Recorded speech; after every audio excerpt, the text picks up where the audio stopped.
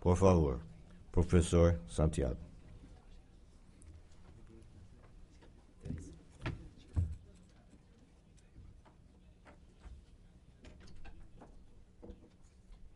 Gracias. Volvemos a uno de los idiomas del continente. El caso que yo presento,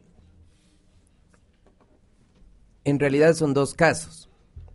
Metodológicamente es interesante porque el caso del Ecuador, observado diacrónicamente desde el 79 hasta ahora, presenta realmente dos países en términos de las coaliciones presidenciales y los distintos efectos. Son dos escenarios que nos permiten no solo comparar al interior del país, sino que permite una comparación mucho más compleja entre todas las unidades de análisis que tiene este proyecto. Empecemos con una ubicación de lo que constituyen los dos escenarios a los que me refiero. El primero corre entre el año 1979, que es el año de retorno a la democracia en el caso del Ecuador, y el año 2006, y que implica en buena medida un primer momento del sistema político ecuatoriano y que corresponde también con unas dinámicas específicas en la relación entre ejecutivo y legislativo y la forma o los mecanismos que se utilizaron para la generación de coaliciones a nivel de la legislatura. Y el segundo corresponde al año 2009 hasta la fecha. Entre el año 2007 y 2008, que ustedes ven que hay un espacio de tiempo, es el momento de la transición entre la llegada al gobierno del presidente Correa, la convocatoria a una consulta popular, la generación de una nueva constitución política y el surgimiento del nuevo sistema político que es el que está señalado acá. Hay tres características fundamentales que diferencian de forma radical el primer escenario del segundo. Vamos al primer escenario que está citado ahí, es la alta fragmentación partidista en la legislatura.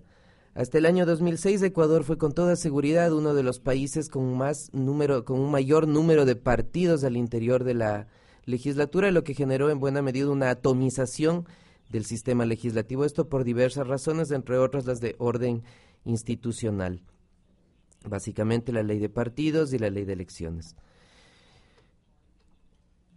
La segunda gran característica es la baja tasa de popularidad de los presidentes de la República en este amplio periodo de más o menos 20 años. Los presidentes al poco tiempo de llegar al poder descendían drásticamente en el índice de aceptación popular hasta niveles del 10 o incluso menos el 10% de aceptación de la gente. En alguna medida esto se refleja con las constantes salidas de presidentes observadas a partir del año 96, empezando con el presidente Bucarán y luego siguiendo con el presidente Maguad y posteriormente el presidente Gutiérrez. Y la tercera gran característica son los permanentes problemas económicos para financiar el presupuesto general del Estado. El Ecuador es uno de los países que en buena medida depende para la generación del presupuesto de los ingresos que tienen que ver con la generación del petróleo, la exportación de petróleo. Y en este gran periodo entre el 79 y el 2006, en términos generales, el precio del barril del petróleo fue muy bajo. Para poner una comparación en términos mucho más cuantitativos, el gobierno del presidente Yamil Maguad tuvo un petróleo de $8 y el gobierno actual tiene un petróleo de $120. Entonces, marcan las diferencias. El segundo periodo se caracteriza, en cambio, por una baja fragmentación partidista en la legislatura. Hay muy pocos partidos, en contradicción con el periodo anterior. Básicamente es un sistema que está dominado por un partido político en específico o un movimiento político que es Alianza País, que corresponde al presidente de la República. Una alta tasa de popularidad del presidente, a diferencia de sus antecesores y a diferencia de muchos de los presidentes de América Latina. Se dice que el presidente Correa es el presidente que mayor popularidad tiene no solo en el Ecuador, sino en la región, y que lo único más popular que el presidente Correa en Ecuador es la dolarización, y es el único motivo quizás por el cual el Ecuador se mantiene todavía con ese régimen cambiario fijo.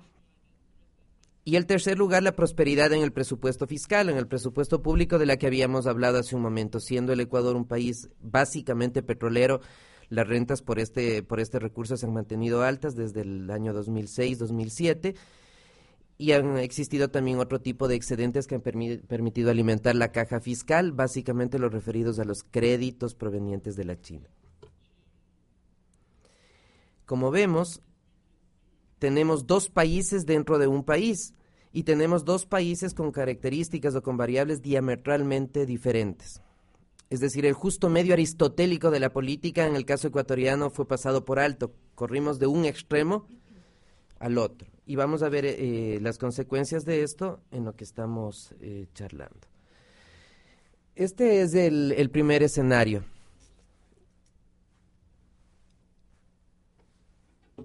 Este primer escenario entre el 79 y el 2006 es el que se lo denomina como de coaliciones fantasmas. Básicamente, los ejecutivos en todo este periodo forman acuerdos no solamente con los partidos como tal, como grupo, sino también con diputados observados individualmente. A diferencia de otros casos, como el caso chileno, me parece, en el que las coaliciones se forman solamente con los jefes de bancada, en el caso ecuatoriano la fragmentación era tan alta que en muchas ocasiones los presidentes tenían que negociar directamente con uno u otro legislador, porque en buena medida uno u otro legislador podía marcar la diferencia para generar una mayoría a nivel de la legislatura. Un caso referencial, el ex legislador y luego presidente de la República, Fabián Alarcón, llegó a la presidencia precisamente de la República y del Congreso Nacional con una bancada de dos legisladores, que era él y un colega suyo legislador en la Amazonía ecuatoriana. Luego los ejecutivos en general tuvieron muchos problemas para generar coaliciones y cuando las generaban eran básicamente para temas puntuales y específicos. Se generaban coaliciones al menudeo, al por mayor, por cosas, no para propuestas políticas en términos más amplios. En segundo lugar, dada la baja popularidad que tenían los presidentes en general, las coaliciones que se generaban entre ejecutivo y legislativa no eran coaliciones públicas. Es decir, a diferencia de otros países en los que, ante los medios de comunicación, los partidos expresamente dicen que han llegado a un acuerdo para cogobernar con el Ejecutivo, en el Ecuador pasaba exactamente lo contrario. Los actores políticos y los partidos temían hacer pública una alianza o una coalición con el gobierno, básicamente porque ser llamado gobiernista generaba muy malos réditos en términos de política, sobre todo cuando los calendarios electorales se iban acercando. Y en tercer lugar, dadas las dificultades de la generación del presupuesto, las coaliciones tendían a ser de bajo plazo, de corto plazo. Se formaban para términos puntuales, específicos, y esta característica fiscal generaba a la par permanentes conflictos de carácter redistributivo. Si analizamos el historial político y de conflictividad social del Ecuador durante este periodo de tiempo, las demandas de diferentes actores sociales, de diferentes actores políticos, de grupos de presión en términos generales fueron muy altas, en parte por la falta de manejo político de los gobiernos, pero en parte, y me parece esencialmente, por la ausencia de recursos económicos que permitan menguar o disminuir este tipo de conflictividad. Luego, una coalición fantasma en este primer periodo de tiempo es una forma de institución informal, básicamente. Es decir, hay un conjunto de reglas y acuerdos entre el presidente de turno y las personas que forman la coalición que no están escritas, pero que tácitamente son respetadas por unos y por otros.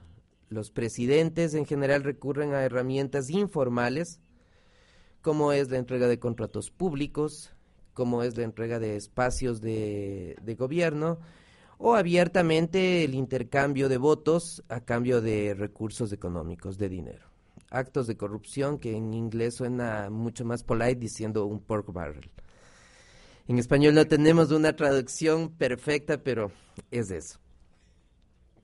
Ahora, claro, una de las características esenciales de las instituciones informales como es la coalición fantasma, es que cuando se incumplen existe una sanción explícita de por medio a quien deja el compromiso de lado. El Ejecutivo podía cambiar básicamente los ministros, colocar un nuevo gabinete ministerial. Esto se refleja en que el Ecuador es seguramente con Paraguay los países que desde los 80s hasta acá tienen la tasa de volatilidad ministerial más alta de toda la región, y en buena medida responde a este tema. Es difícil rastrear la procedencia política de los ministros, porque al ser coaliciones fantasma, en general quienes llegaban a los ministerios no estaban afiliados directamente con ninguna agrupación político-partidista, pero tenían cierto vínculo específico. Y por otro lado, cuando se quebraban las coaliciones, del lado de la Asamblea, siempre estaba presente la posibilidad de amenazar al Ejecutivo con un juicio político, como fue en el caso del presidente Borja o del presidente Gutiérrez, o por otro lado, si no se podía resolver esta tensión en esa forma, recurrir a una herramienta política informal fundamental en algunos países de la región, y en el caso del Ecuador en específico, que es judicializar la política. Iniciar una acción penal contra alguno de los actores políticos en respuesta a la ausencia de un compromiso previamente establecido. Pasemos al segundo escenario, que es un escenario en el que la coalición tiene que ver con una relación de principal agente, que en términos simples es la existencia de un actor político con muchos recursos materiales y muchos recursos simbólicos, que en función de esto permite capturar la voluntad de otros, los agentes, que en este caso vienen a ser los legisladores. Tenemos ya entonces el caso del 2009 hasta la fecha, un ejecutivo con una supermayoría en la legislatura, 73% de asientos legislativos le corresponden a Alianza País, sin contar desde luego con unos pocos votos adicionales que corresponden a movimientos pequeños que están cercanos al gobierno, pero que en realidad no les son necesarios para generar mayoría a nivel de la legislatura. Por tanto, la coalición es estable, la coalición no tiene mucho problema para manejarse. Aquí lo que surgiría eventualmente son posibles tensiones al interior del propio movimiento, en cuyo caso el presidente requeriría ciertas herramientas informales de cara a mantener la coalición. Sin embargo, dada esta relación de dependencia principal agente que había comentado hace unos momentos, la legislatura en general, la legislatura oficialista me refiero, no tiene incentivos de ningún orden para dejar de seguir la línea impuesta por el presidente. ¿Por qué? Básicamente porque el presidente tiene dos herramientas de fondo. La primera, la económica, el manejo del presupuesto, y hay una herramienta informal fundamental para distribuir recursos, no solo entre las provincias, sino entre los actores sociales y actores de presión en términos generales. Y otro, un recurso esencial, que es la alta aprobación popular, y a eso me refería cuando decía los recursos simbólicos. Dado que tenemos un presidente que maneja esas dos herramientas, la mejor decisión para los diputados, me refiero, insisto, a los oficialistas, es seguir la línea y la dinámica impuesta desde el presidente de la República. ¿Por qué? Porque no hacerlo implicaría dificultades en la carrera político-partidista y específicamente en términos de la posibilidad de la reelección. En términos simples, el legislador, así quisiera tomar una decisión diferente a la del presidente, sabe que la única posibilidad de llegar a la reelección es estando en el movimiento Alianza País y estando cerca del presidente de la República. Y ahí se configura este juego del principal y los agentes. Dada esta ausencia de problemas económicos, por tanto, la coalición es permanente, es estable, de largo plazo, y los conflictos redistributivos dejan de estar presentes. En la siguiente diapositiva tenemos una explicación básicamente de este juego principal agente, entendido también como una institución informal, al igual que en el caso anterior de las coaliciones fantasmas. En este caso, cuando alguno de los diputados, que serían los agentes, deciden tomar una decisión diferente a la del Ejecutivo, habíamos señalado, el presidente tiene las herramientas suficientes para sancionar ese incumplimiento. Hay una regla tácita que está de por medio y que se la cumple efectivamente, como vamos a ver luego. El Ejecutivo, por tanto, puede expulsar del partido, del movimiento a los disidentes y así el efecto posterior, que es reducir su posibilidad de reelección. En la siguiente diapositiva tenemos un caso emblemático de una coalición fantasma, cómo funcionaba y los efectos políticos que se generan cuando una de las dos partes incumple. Se refiere a la presidencia del arquitecto Durán Ballén entre el año 92 y 1996. Al inicio de su periodo presidencial contaba con 13 de 77 asientos, es decir, el 23% de la legislatura, lo cual abiertamente le impedía pasar proyectos de ley o reformas a leyes existentes. Una de las coaliciones más importantes que se genera durante este periodo de gobierno la realiza el partido oficialista del presidente Durán Ballén con el Partido Social Cristiano, indicando además que Durán Ballén antes fue militante de este partido, más otros partidos pequeños. Esta coalición fantasma le permite al presidente Durán Ballén aprobar un paquete de leyes de ajuste estructural, un paquete de leyes de las conocidas en la región como de corte neoliberal. ¿Cuál es la relación en esta coalición fantasma? El Ejecutivo ofrece muchos cargos públicos, contratos en el sector público, como había dicho, y dinero, abiertamente. La coalición, de otro lado, ofrece apoyo legislativo condicionado a los temas y condicionado al monto de la contraprestación con el Ejecutivo. Veamos la siguiente diapositiva. En junio del año 95, el vicepresidente Dajic, que era el que realmente manejaba la coalición legislativa, desata un escándalo público.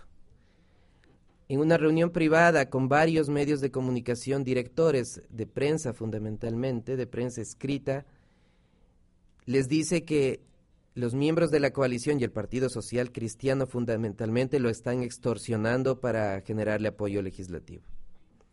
Es decir, más allá de las prebendas que eran parte de la coalición, el Partido Social Cristiano le estaba pidiendo más recursos económicos y más espacios de poder. Uno de los periodistas, a los pocos días, escribe un editorial, una columna en un medio y hace público esta denuncia. Se rompe, por tanto, la coalición fantasma entre el gobierno y la oposición, y los aliados y la coalición. La reacción inmediata del Partido Social Cristiano es iniciar un juicio político al vicepresidente Dajic, que se lo inicia, se lo ventila y concluye. Por los juegos de la política y por la generación de una nueva coalición fantasma en el espacio entre el inicio y el fin del juicio político, el Congreso al final absuelve al vicepresidente Dajic. No obstante, el Partido Social Cristiano recurre a otra de las herramientas que habíamos mencionado antes y que es la judicialización de la política. A través de varios magistrados de la Corte Suprema se inicia un juicio penal en contra de Alberto Dajic y se ordena su prisión preventiva. Esa fue la forma como el Partido Social Cristiano puso en evidencia que el incumplimiento de estas coaliciones fantasmas tiene un costo específico. Y bueno, el ex vicepresidente Dajic lo puede decir de forma clara, estuvo más de 15 años viviendo con asilo político en Costa Rica. En la siguiente diapositiva tenemos un caso emblemático también del segundo país, del segundo Ecuador, y que tiene referencia al juego del principal agente, y me refiero específicamente a la ex asambleísta María Paula Romo, una abogada catedrática universitaria de 32 años. Llega en primer lugar como asambleísta constituyente de Alianza País, genera la Constitución del año 2008 y luego es candidata y gana efectivamente una representación como legisladora por la provincia de Pichincha entre el año 2008 y el año 2010.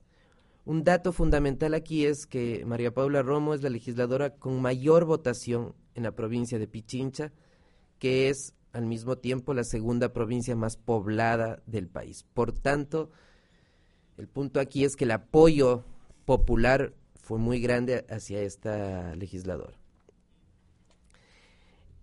En el año 2011, el presidente de la República decide convocar a una consulta popular para, entre otras cosas, reformar el Poder Judicial. Expresamente, el presidente de la República dice que los ecuatorianos deberían permitirle meter la mano a la justicia y que lo va a hacer a través de una consulta popular. Este es el detonante para que María Paula Romo decida dejar la bancada oficialista de Movimiento País, señala sus divergencias con el presidente y fundamentalmente con la convocatoria a consulta popular. Se quiebra esta relación, María Paula Romo, con un movimiento pequeño que ella dirigía, que se llama Ruptura de los 25, se separan del gobierno. Y aquí vamos a ver los efectos de quebrar la relación principal a gente en la siguiente diapositiva. En las elecciones de 2013, María Paula Romo se presenta a la reelección ya no abanderada por Movimiento País, como lo fue en el año 2008, sino por su propio movimiento Ruptura de los 25.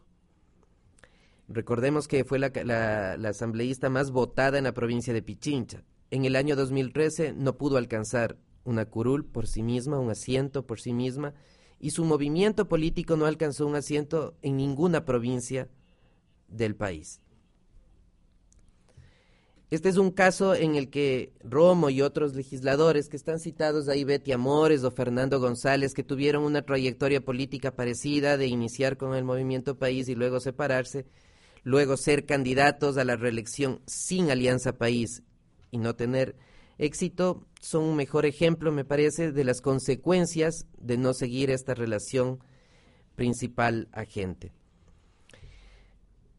Para finalizar, quiero plantear solamente 3 ideas básicas que giran alrededor de todo el análisis del caso ecuatoriano o de los dos Ecuador, en términos de coaliciones y de la forma como se generaron, y que tiene una repercusión más allá de eso. Y tiene que ver, el primero, con el concepto de estabilidad. Hablamos siempre de la necesidad de estabilidad democrática en términos de permanencia, pero la estabilidad, ¿hasta qué punto? El primer Ecuador fue muy inestable.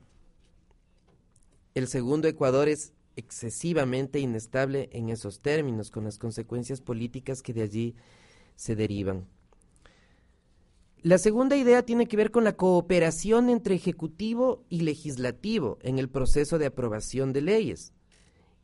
Y nuevamente mi pregunta es, ¿hasta qué punto? Porque el primer Ecuador tenía unos niveles de cooperación muy bajos, con lo que la calidad de las leyes no era muy alta, pero el segundo Ecuador tiene un nivel de cooperación excesivamente alto, al punto que la capacidad de legislar del Parlamento se ha anulado casi por completo. Y el tercer elemento tiene que ver con la fragmentación del poder político o la fragmentación partidista. ¿Es necesaria una fragmentación partidista? ¿Hasta qué punto? El primer Ecuador tiene demasiados partidos, lo cual le hacen inviable. El segundo Ecuador tiene un solo partido, lo cual de alguna manera genera también problemas políticos y crisis política que se observa no a nivel institucional, sino en otros espacios de reflexión y observando otro tipo de cuestiones y de temas. Esa es la presentación del caso del Ecuador. En los dos casos, las herramientas informales, en los dos países presentados, las herramientas informales son las que han primado, aunque con lógicas y formas de hacer las coaliciones bastante diferentes. Gracias.